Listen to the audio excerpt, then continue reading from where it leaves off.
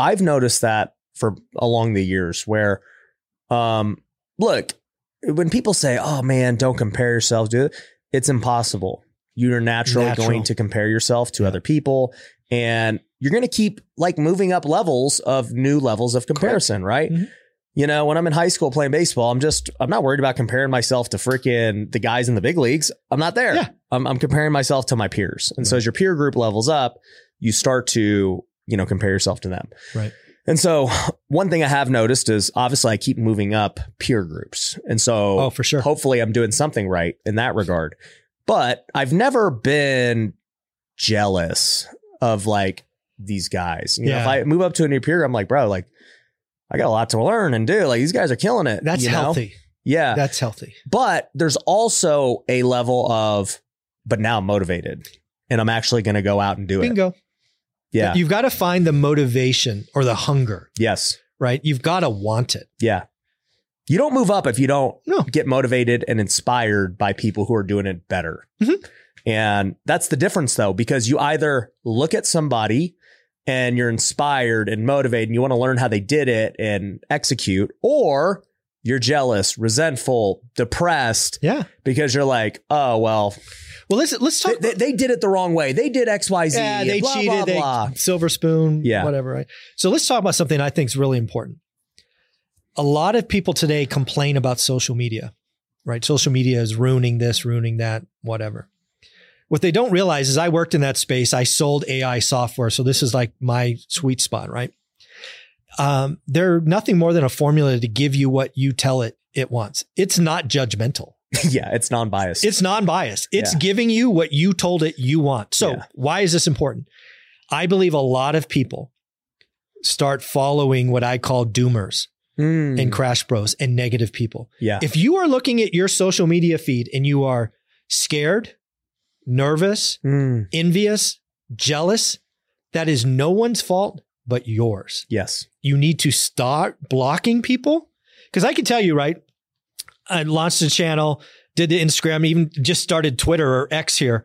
And you have to block hate and negativity. Yeah. And then the feed is all positive. I got guys like Ryan and Thatch and Grant all in my feed. Yeah. It's awesome. Yeah. Right? As opposed to the people saying the world's going to end and we're going to have bread lines and all this other freaking nonsense. Yeah. No, I'm with you. My feed is all golf swings and just hitting bombs. And like, that's what it is. And you are not jealous or envious or scared I'm or like, nervous. bro, it makes me want to go play and get better. Like I get inspired. Hold my hand different or put my thumb. Yeah, I'll be like, well, I'm going to try that next. Yeah, That's exactly. Cool, power swing, drill. put the thumb in the back. Yeah, I get it. Yeah. So yeah, no, 100%. Your feed is a reflection of you. But own that. Yeah. How many people just whine and complain today?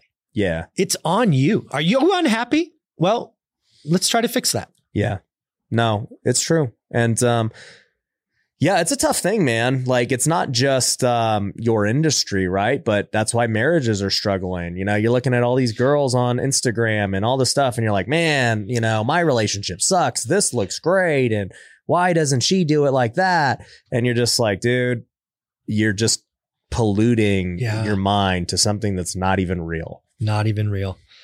No, I think you really have to make a decision on what you want and work. There's no secret, right? Whether you're selling software, building a company, starting a channel, whatever it is, decide, set activities and work. But the one point you brought up, and I want everybody to start thinking like this, is like, you're like, look, it's a 10-year time horizon and you must stay committed for 10 years. Because if you give up in year 4, it was all worthless. Dude, year 7, I almost gave up. How disappointing would that have been? You might have had a little bit, but it's not. I'd be working. Yep. You'd still be. I'd be working. Doing whatever. Right.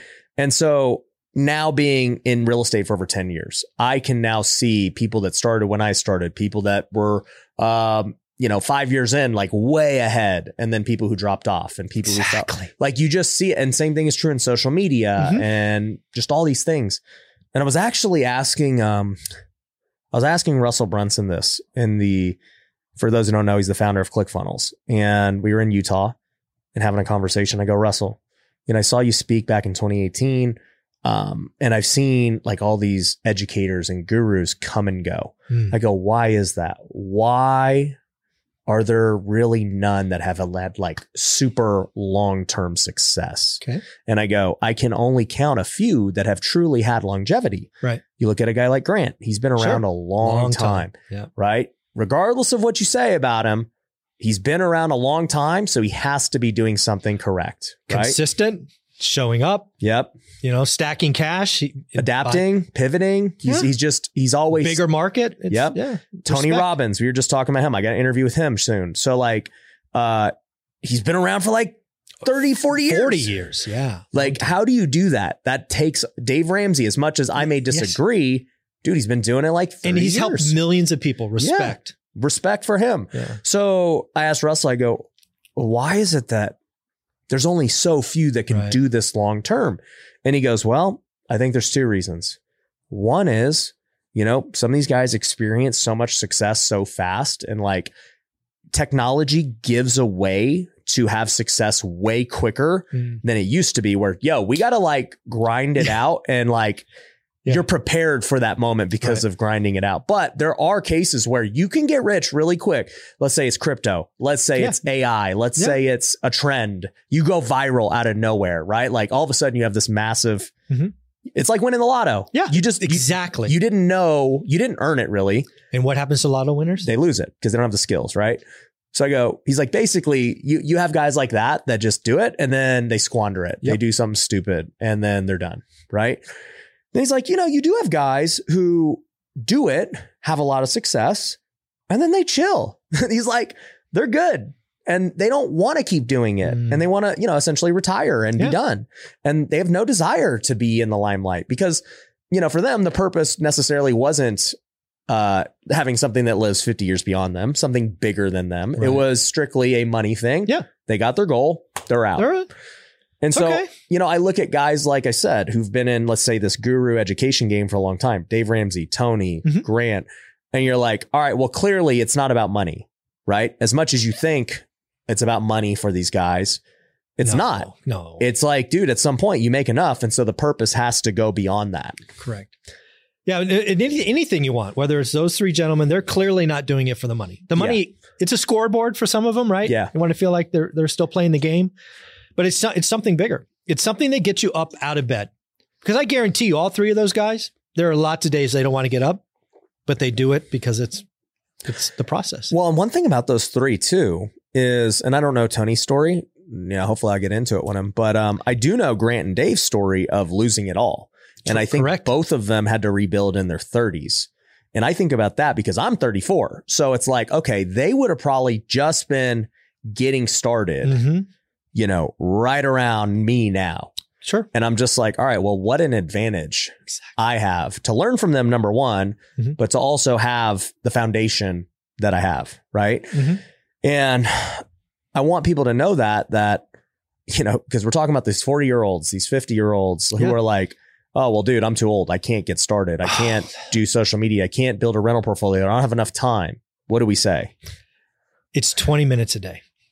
You have 20 minutes.